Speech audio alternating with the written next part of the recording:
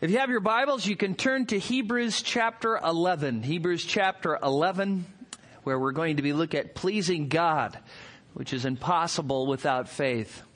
Jonathan Edwards, who is arguably the probably greatest theological mind that America has ever produced, was God's key instrument in what is referred to as the Great Awakening, a revival that swept through the early American colonies in the winter of 1734 and 35. In November of 1734, Edwards was preaching a series of sermons on justification by faith alone. And suddenly, 6 people were converted in his congregation. One of them, a very popular and somewhat notorious young lady who lived a very worldly lifestyle. News about this spread, and during the winter, that same winter, some 300 of Edwards' 670-member congregation came to Christ. Fires of spiritual revival periodically sprung up in New England until 1740, when they were fanned into somewhat of a firestorm by the preaching of George Whitefield. Tens of thousands of people flocked to hear Whitefield preach the gospel. Meanwhile, Edwards was watching all of this. He was a great observer. He had incredible powers of observation. He was exceedingly smart, hard to even describe how smart he was, but before he went to Yale University at age 12, he had mastered Hebrew, Greek, and Latin. He wrote a paper at that age about a spider which was so profound that the professors refused to believe that he wrote it, and later on became one of the hallmarks of natural history in America. And so Edwards was watching this and just pondering what God was doing through the revival as it sprung up in various places and masses were converted, and he was just looking at it and wondering about it. And he noticed that in some places there were just great signs of what you would call emotionalism. People falling on the floor and rolling around and moaning in agony, and some having kind of just trances where they just kind of just stood looking up, praising God and kind of oblivious to everything around them. Edwards was concerned about this, and he tried to distance himself from it. And so he did everything he could to attempt not to encourage it. And one of his techniques was to preach in a monotone voice with no gestures, looking straight ahead. He thought surely this dry, monotone approach to preaching will appeal to the mind, if anything, rather than the emotions. However, it did not work. It was Sunday, July 8th in 1741, when Edwards was preaching in Enfield, Connecticut. He was preaching on the text Deuteronomy 32:35, "Their foot shall slide in due time." The title of his sermon, "Sinners in the Hands of an Angry God." In that sermon, Edwards so graphically portrayed the perilous state of the unconverted as basically being like a spider hung over the very mouth of hell, that people were undone. Congregants began to cry out loud in terror, feeling that they would fall into hell itself. Strong men shook with fear and cried like babies, their faces ashen white with terror. Some actually got out of their pews and clung to the pillars of the church for fear that they might fall into hell itself. Others stood moaning in repentance and rolling on the floor in agony that they were in sin and needed salvation. Edwards, of course, was shocked at all of this. He had done everything he could to prevent it, and now here it was in full flame in front of him. Not knowing what to do, he kept preaching. And at the end of his sermon, the people left weeping in repentance. And that night, over 500 people repented of their sins and gave their life to Jesus Christ as the people spread out in the town to share what they had heard from Edwards. But over time, Edwards observed something rather alarming. What he observed is that there was many people who were falling away from the faith after having had this emotional experience, which was supposedly a true repentance in Christ, which of course it was not. He also was concerned that some people, having had this experience, were now going to church, but were showing no signs of growth, fearing that they might die, thinking they were actually saved when they were not, and moved him to write 3 different works, one of them being The Religious Affections, which was published in 1746. All 3 works sought to explain from the Scriptures the difference between the effect of true saving faith and mere emotionalism. In his Religious Affections, Edwards warned not to cling to false notions of faith, and he wrote this, quote, "I cannot but observe that there are certain doctrines which often are preached to people which need to be delivered with more caution and explanation than they frequently are. For as they are by many understood, they tend to greatly establish this delusion and the false confidence of hypocrites. The doctrines I speak of are those of Christians living by faith, not by sight. They're giving God glory by trusting Him in the dark, living upon Christ, but having no obedience, not making their good deeds the foundation of their faith, which are excellent and important doctrines indeed, rightly understood, but corrupt and destructive as many believe them," end quote. Edwards observed that there were many who said they had faith in Christ, but when you looked at their life, you couldn't tell. They weren't following the Lord. They weren't pursuing holiness. They didn't strive to understand the knowledge of God. There was no apparent godliness in their life. They professed to believe in Jesus, but possessed no holiness, nor desire to follow Jesus wherever He would lead. They thought that merely church attendance made them followers of Christ.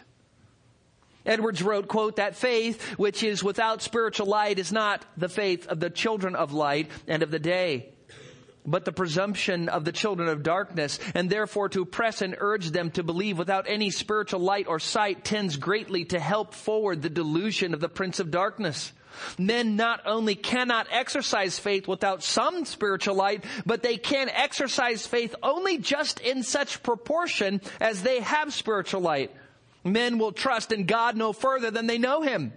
And they cannot be living by faith one ace further than they have a sight of His fullness and faithfulness," end quote.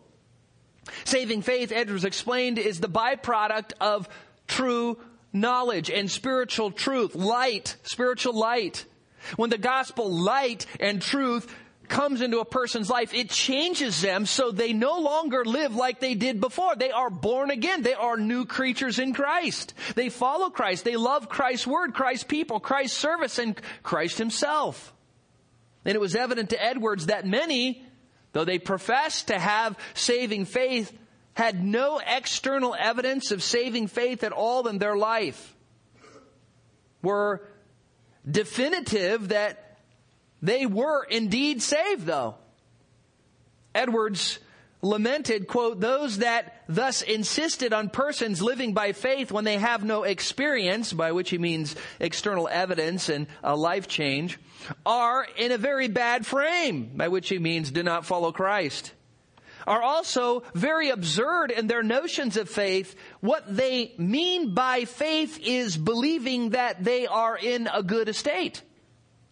Hence they count it a dreadful sin for them to doubt their salvation, no matter how they live their life and whatever wicked things they do, because it is a great heinous sin of unbelief. And he is the best man and puts most honor upon God that maintains his hope of his salvation the most confidently and immovably when he has the least knowledge of God or life of obedience. Indeed, that is a sign that he is strong in faith, giving glory to God, and against hope, he believes in hope," end quote. Edwards rightly points out what the author of Hebrews is trying to get to in Hebrews chapter 11. that faith changes our life. That true saving faith makes us look like the people in Hebrews chapter 11. It is not merely a mental stubbornness of mind that we have faith against all the evidence. That, Edwards rightly states, is a satanic delusion. And as we look at Hebrews 11 this morning, you are going to see that Enoch is a great example of what it means to live by faith. True saving faith caused him to walk with God. I'm concerned that some of you this morning might be deluded in some of the very same ways that Edwards was concerned about. Maybe you call yourself a Christian, and obviously you're here at church this morning, so maybe you kind of feel that's what it means to walk with Christ. Well, keep in mind that there are people all over the world who gather every week to worship their false gods, but that doesn't mean they're saved. I'm also concerned that some who are deceived about the true condition of their soul might think, as we go through Hebrews 11, that, you know what? These people are amazing. These people are kind of, hyper, extraordinary, exceptional cases of believers to be admired and to be marveled at, but not to be mimicked.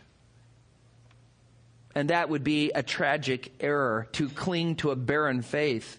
I warn you not to try and appease your conscience by convincing yourself that the lives of faith mentioned in Hebrews 11 are merely trophies to be admired and not examples to be followed after.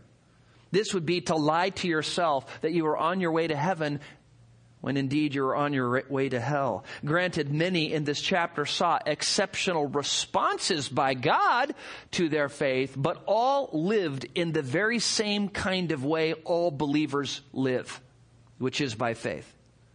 And we must not just talk about trusting in God by faith, but actually trust Him in faith. We must not merely know that God will pull through for us if we live by faith, but we must experience God pulling through for us because we live by faith. We must not merely read about Christ and the glories of heaven, knowing that that's what the Bible says. We must see it with the eye of faith, long for it in our heart, and arrange our lives in such a way that we know it's true. I imagine if your house was on fire, you wouldn't sit in front of the TV unmoved to action.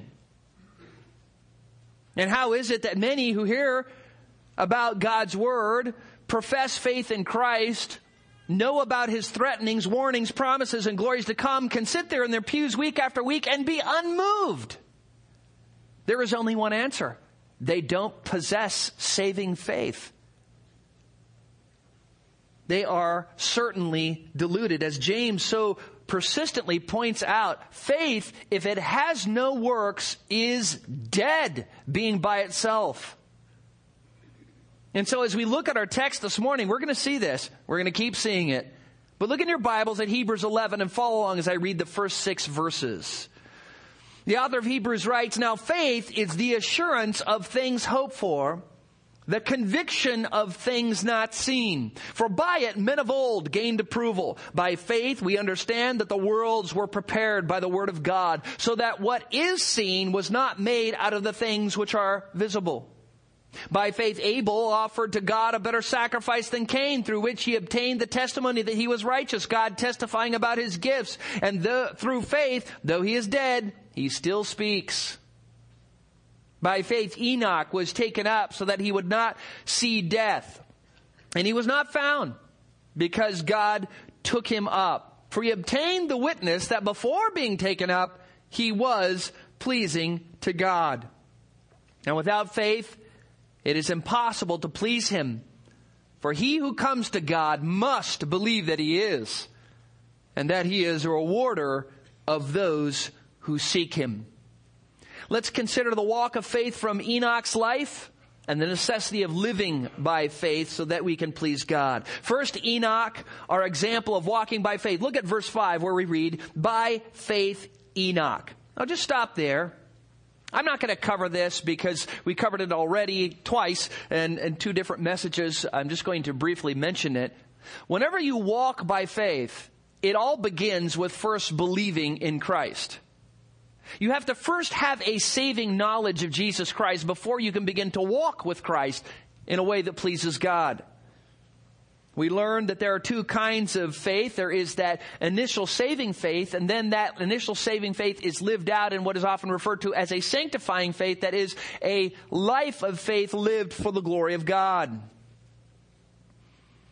Now keep that in mind. So we were told two things in this verse that Enoch's faith accomplished. Starting with the latter first, look at verse 5, which says, by faith Enoch was taken up so that he would not see death, and he was not found because God took him up. Now just stop there. Here we have a unique occurrence in history. Enoch was raptured, translated, so that he would not see death. Death came calling, and Enoch wasn't home. Where is he? He's already in heaven. You mean he didn't die? No, he's gone. He went straight up. He was beamed up.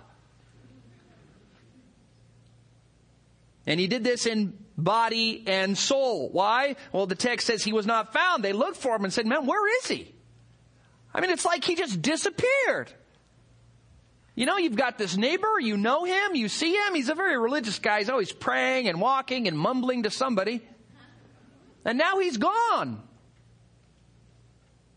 Elijah was also caught up to heaven, but so that he would not see death. But Enoch's translation into heaven is more indicative of what believers will experience right before the tribulation, as Paul describes in 1 Corinthians 15, 51 and 52. Speaking of the resurrection, he says, behold, I tell you a mystery. We will not all sleep, but we will all be changed in a moment, in the twinkling of an eye, at the last trumpet, for the trumpet will sound and the dead will be raised imperishable and we will be changed. And so we have this little statement here that there will be a time when believers are alive on this earth and they will all be changed and in a twinkling of an eye be caught up to be with the Lord.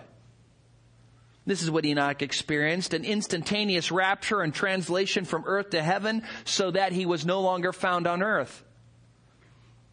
And this is amazing because Enoch, started out in the very beginning, and yet God gives us a little picture here, a model here, kind of a pledge or promise that this is what can happen to all those who walk in faith with God. When we consider the context of Enoch and his times, the parallels are even more evident. We read in Genesis 6:5, then the Lord saw that the wickedness of man was great on the earth, and that every intent of the thoughts of his heart were only evil continuously. That's a bad statement, isn't it? When you get to that place, when the thoughts and intentions of your heart are only evil continuously, that is actually the statement that tells us why God sent the flood upon the earth. That is the initial mention of the corruption in the world for why God sent the flood. Thus Enoch lived in that time, a time of just unprecedented wickedness. And then right before God sent divine global judgment with the flood upon the earth, he was taken out of the way. The New Testament teaches the same thing. Before the tribulation, a time of unprecedented divine global judgment, believers will be raptured and escape the wrath to come. And it is only those who live by faith and walk with God who will be raptured as Enoch was raptured. Enoch walked with God, and he was not, for the Lord took him. Genesis 5:22 tells us how long he walked in this state of communion with God. It wasn't just a few weeks or a few years. It was 300 years. Genesis 5:22. 300 years. He lived 65 years and then started walking with God, and he walked with him for 300 years. I mean, think about that. In a very wicked age, what does that tell us? It tells us that God's grace is sufficient, isn't it? God's grace is sufficient for us to live in a wicked world and yet not be overcome by that wickedness, to not become worldly, to not be corrupted by sin. God's grace is sufficient for those who have faith in Him and gives us everything pertaining to life and godliness and equips us for every good work. And so Enoch, though he was living in a very wicked time, in a very sin-saturated world, was able to walk with God for 300 years in that world. Now, I'm not implying that Enoch never sinned, but that the pattern of his life was one of faith and prayer and communion and trust and obedience to God. He walked on the earth with his mind in the heaven. He got up in the morning thinking about God and went on walks and talked with God and prayed and pondered heaven and pondered the things not of this world. He was so consumed with God and the things of heaven that God finally said, well, you know what? Since you're up here all the time anyways, why don't you just come on up anyways? And God took him, and he was not. Now, I cannot promise this for all of us, but it is possible that every believer here this morning might not taste death, but be translated in a moment, in the twinkling of an eye, raptured into glory. But the great thing is even if we die in Christ, even if we live our lives of faith and we die, yet the dead in Christ will be raised first. So when all those people are alive and get raptured, we'll already be there going, what took you? A.W. Pink defines walking with God as, quote, being lifted above the things which are seen and being occupied with those things which are unseen. It is for the affections to no longer be set on the things of the earth, but to have them fixed on things above, end quote. Like we saw in the missions video. To just set aside some of your earthly trappings and ease and get out there and pursue people for Christ. Does that describe you? Do you have your mind fixed on the things above? Think about last week. Were you thinking about heaven and glory and Christ and angels and not this world most of the week? Second, and directly related, is why Enoch was raptured. Look at verse 5. By faith Enoch, and then look towards the end of verse 5, obtained the witness that before his being taken up, he was pleasing to God. This verse mentions Enoch's faith first, which is always a prerequisite of pleasing God. Then in verse 5, it mentions the effect of faith. He was taken up and not found. God took him. And then at the end of 5, we have, back at the beginning, why he was pleasing to God. Why he was pleasing to God. He was pleasing to God because he lived by faith. And living by faith is pleasing to God. So you kind of have this little sandwich going on in this text. And he was pleasing to God for the same reason Abel was pleasing to God. I mean, Abel offered his sacrifice, but where was his mind? On Christ. Now you may be thinking to yourself, well, Jack, this is way back in Genesis. I mean, we didn't have the rest of the Bible. What did Enoch know about Jesus? I mean, maybe he knew that the woman's seed would crush the serpent's head, but, what else was there? Well, I don't know how much he knew, but I know that Jude 14 says that he preached of the second coming judgment of Christ. So he knew something. Enoch's faith in the coming Messiah caused him to receive the righteousness of Christ, which is only by faith. And as R. Kent Hughes has rightly noted, quote, faith precedes and produces the walk with God that so pleases him, end quote. And what's interesting too is this phrase here, please God, in Hebrews 11:5 is taken from the LXX. The LXX is an ancient Greek translation of the Hebrew Old Testament that was around during Jesus and the apostles' time, which the author of Hebrews loves to quote from directly. And the LXX, when it translated Genesis 5:24, where it says Enoch walked with God, instead of just translating it walked with God, they translated it please God. Why? Because that's what it means. To walk with God is to please God. And so instead of using the Hebrew idiom, they just went ahead and translated it directly. And this is helpful because it teaches us that walking with God is the same thing as pleasing God. So if you want to walk with God, then you want to please God. And if you please God, it's because you're walking with God. Not only that, but we shall see from verse 6 that faith is absolutely necessary if we were going to live a life that pleases God. It says by faith, and then it talks about him being caught up, and it said he pleased God, and that's why he was caught up. But then verse 6 reminds us exactly why he pleased God. It was by the faith first mentioned in verse 5. Knowing we are such great sinners, I think it's amazing that we can even please God at all. I mean, don't you ever marvel at that? If you know your own heart and you know your own sin and you know how unworthy you are, you know that God is infinite, that He has infinite resources. I mean, what can you give Him? You know, He's the person who has everything. And what do you give God? You give Him a life of obedience, of love, of devotion, of worship, and that pleases Him. Noah, we learn in Genesis chapter 6, verse 9, is also described as having walked with God. He was not raptured, but he was delivered from the global judgment which came upon the earth by entering into the ark. The term walked is often used in the Bible to describe the believer's life of faith. And I was thinking about this, and I was reading all these commentaries this week, and I was trying to figure out, what is it about walking with God? What does that mean? What can I do to explain what that means? And some people talked about walking God means this and walking God means that. And I just thought, well, what does it mean to walk with somebody? And so I came up with 5 criteria. 5 criteria you must have if you're going to walk with somebody. First, you need to be in the right place. If I'm going to go on a walk with you, we got to show up to the same place, right? So you need to be at the right place to start your journey. And where is that right place? Well, that right place is repentance from sin and faith in Jesus Christ. That's where you begin to start your journey. And John Bunyan pictured it as a Christian getting up and entering in through the wicket gate, and not wicked, an old English word which means narrow, the narrow gate where you enter through faith. And so you need to ask yourself, have you shown up at the trailhead of where the journey begins with God? Have you come to the place where you've repented of your sins, placed your faith in Jesus Christ alone for salvation, trusting in what Christ did and what Christ did alone, you adding nothing? That's what it takes. Because a sinner can't please God until they show up where the journey begins, and that's faith in Christ. Secondly, you must be there at the right time. You can't go on a journey with somebody unless you both show up at the same time to go on the journey, right?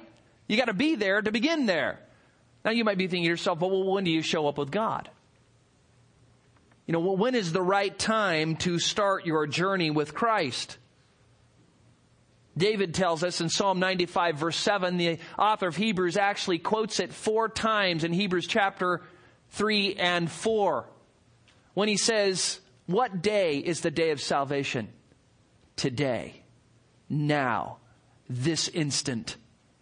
That's when the journey needs to begin if you haven't started it already. You must flee now from the wrath to come. You must run from the city of destruction, as Bunyan described it, and not delay. Third, you need to walk in the same direction. If I'm going to go walking with you and we show up together and you walk east and I walk west, we're not walking together, obviously. And so even if you show up at the right place and place your faith in Christ, being there at the right time, you need to walk with God. You say, well, how do you do that? How do you know which direction to go? Well, Jesus is the way. You walk like Jesus.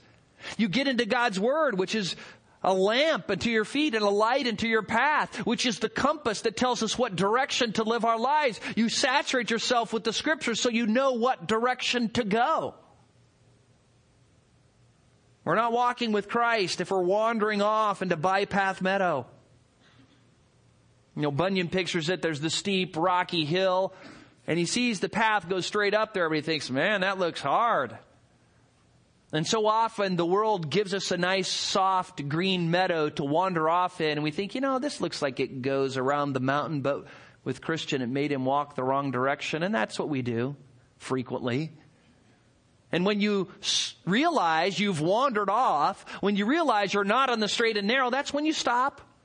You confess your sins to God, you repent and turn around, and you get back on the path. And so you must walk in the same direction, for you must walk at the same pace. This one here is convicting to me. If I was God, and I'm not, and it's good I'm not, I would do things faster. I would sanctify me faster. I would save more people. I would do things and sometimes, you may know people who get a little anxious and run ahead of God, and then you experience all sorts of problems and grief. And a lot of times at the end, you thought, if I just had waited, it would have turned out great, and I caused myself all this grief. You ever know anybody like that? Or maybe you're like the opposite kind of person. Not only, maybe you don't run ahead of God, maybe you just kind of lag behind. You're procrastinating. I'm going to get to it eventually. Eventually I'll get disciplined and start reading my Bible. After I pay off my Ferrari, I'll start giving to church.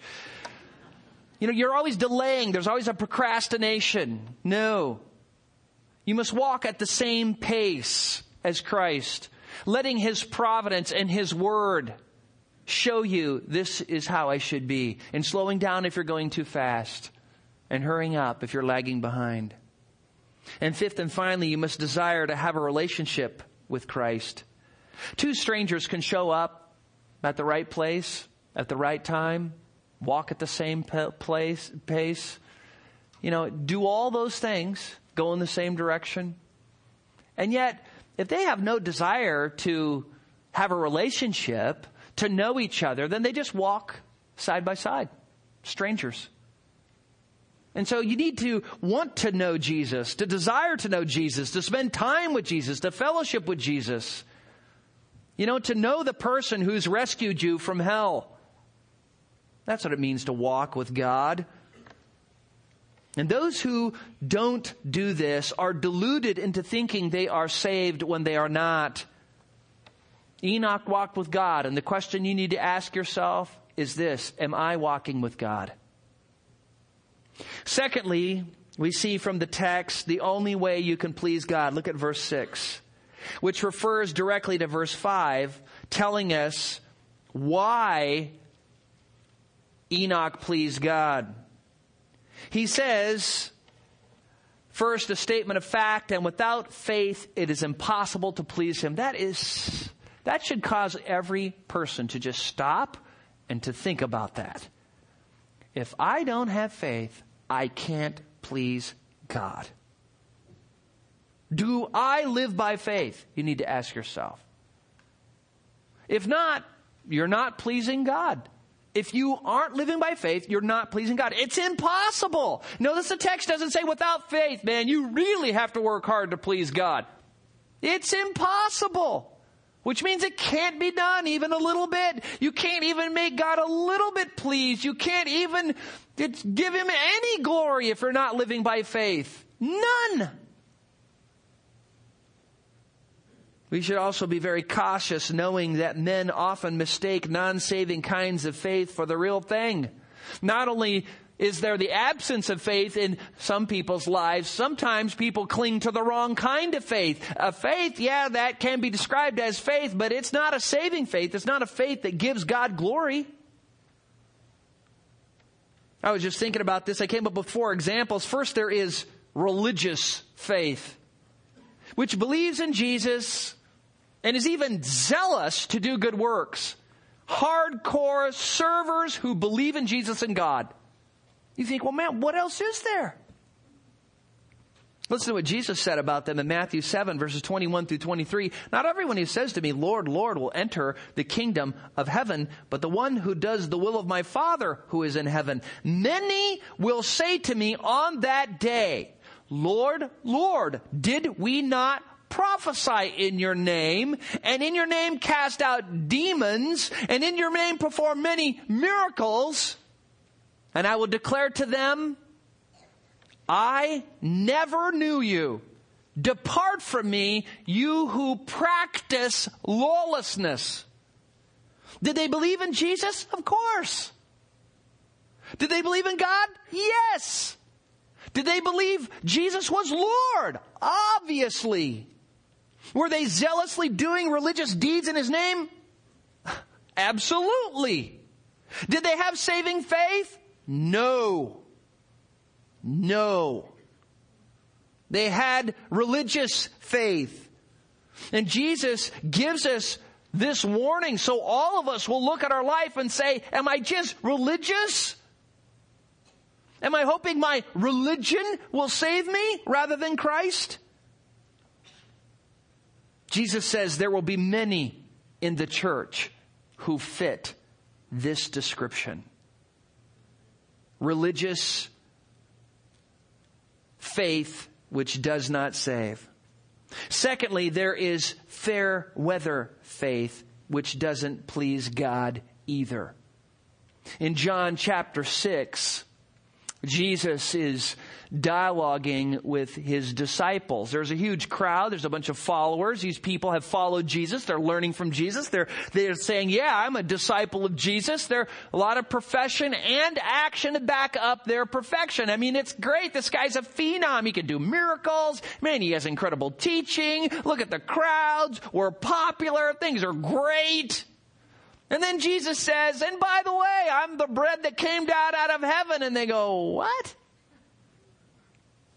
And he says, oh, you have a problem with that? You need to eat my flesh and drink my blood. What?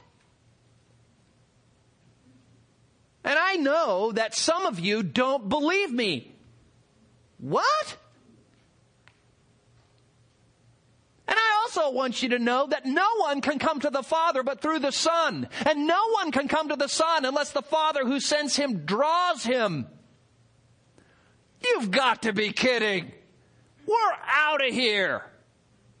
And John says in verse 66, as a result of this, many of his disciples withdrew and were not walking with him anymore. His disciples, believers, fair weather Christians. Think about it. Like the parable of the soils. The seed sown among the rocky ground and it sprouts up. Jesus describes them as people hearing the gospel and they come into church and go, whoa, man, this is radical. We love singing those songs. We love hearing those sermons. The Bible is so fascinating. Oh, man, it's great. But then when affliction or persecution comes because of the Word of God, immediately they fall away. Their fair weather faith is exposed as not saving faith at all. Third, there is a demon faith. James speaks of it in James chapter 2, verse 19, where he says, you believe that God is one? You do well. The demons also believe and they shudder. The Greek literally says their hair stands on end. They're so scared. Demons know that there is a God, that Jesus is the Son of God, who was born of a virgin, lived a perfect life, died on the cross, and rose again the third day. Man, they are orthodox. You remember how the Gerasene demoniac responded to Jesus? He believed in Jesus. Luke 8:28, seeing Jesus, he cried out and fell down before him and said in a loud voice, what business do we have to do with each other, Jesus, Son of the Most High God? I beg you, do not torment me. Was he a believer? Big time. He majorly believed in Jesus, but with demon faith.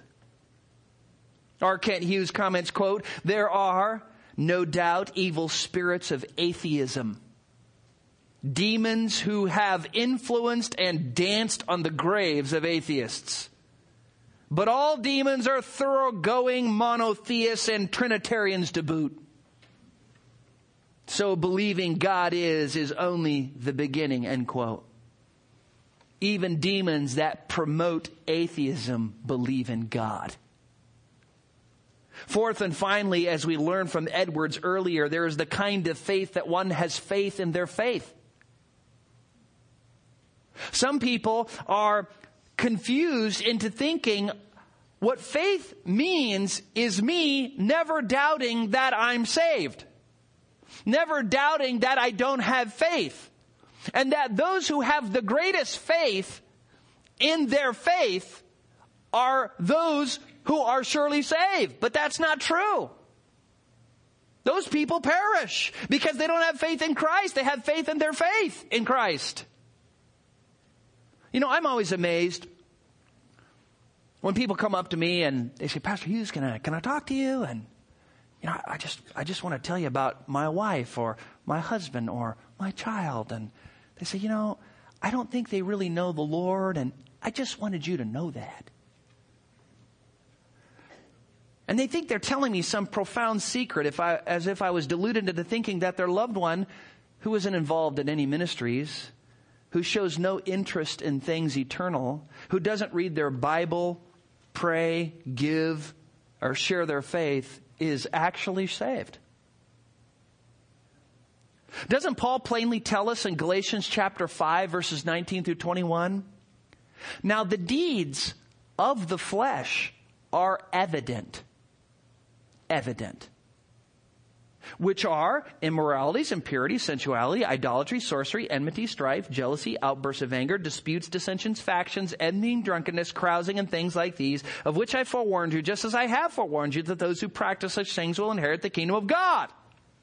And then there are always those moral people who don't seem to be doing these kinds of things, and it's hard to see these things in their life. And so then he adds another one just to make sure that the absence of other things also show that saving faith is absent. When he says the fruit of the Spirit is love, joy, peace, patience, kindness, goodness, faithfulness, gentleness, and self-control. These things are easily observed, aren't they? You can just see them in a person's life. They either have them or they don't. Paul says in 1 Timothy chapter 5, verses 24 and 25, the sins of some men are quite evident, going before them to judgment. Others, their sins follow after. Likewise, also deeds that are good are quite evident, and those which are otherwise cannot be concealed. Or as Paul says of false teachers in 2 Timothy 3:9, that they will not make further progress, for their folly will become obvious to all, just as Jannes and Jambres' folly was also. You talk to any kid. Read, Jannes and Jambres are the two magicians of the Exodus. Pharaoh's magicians who tried to mimic the miracles of God. All you got to do is just ask any little kid, any little 4 or 5 year old. So let's read the Exodus story. Okay, these guys here, were these guys of God? No. Were these guys doing miracles by the power of God? No. You think it's that obvious? It's obvious.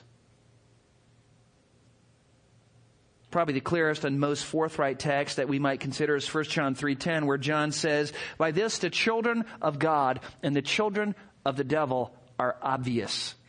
Anyone who does not practice righteousness is not of God, nor the one who does not love his brother. You who do not have true saving faith, the believers know it. We can see it. And we're praying for you. And we'd save you if we could, but we can't. You're surrounded by godly examples here. You hear the gospel preached from this pulpit weekly. And, we're praying for you. We're hoping that God causes the scales to fall from your eyes so that you see that, I just have a religious faith. I just have, a fair weather faith. I just have a demon faith. I just have a faith that I have faith, but no faith in Christ. And only God can give you that. Let's just say you're a young lady and the man that you've been seeing for quite some time takes you to the beach and the sun is setting and the sky is filled with, little skiffy clouds of orange and pink. And you're looking at the sunset and talking about how beautiful it is. And he turns to you and he drops down on his knee and pulls out a little black velvet box. And you're shocked, but you know what this means.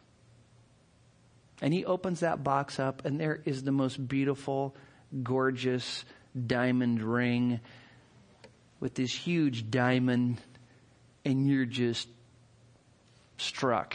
He says, will you marry me? And you say, of course. And he puts that ring on your finger and you can't wait to get back and tell everybody and show them your ring.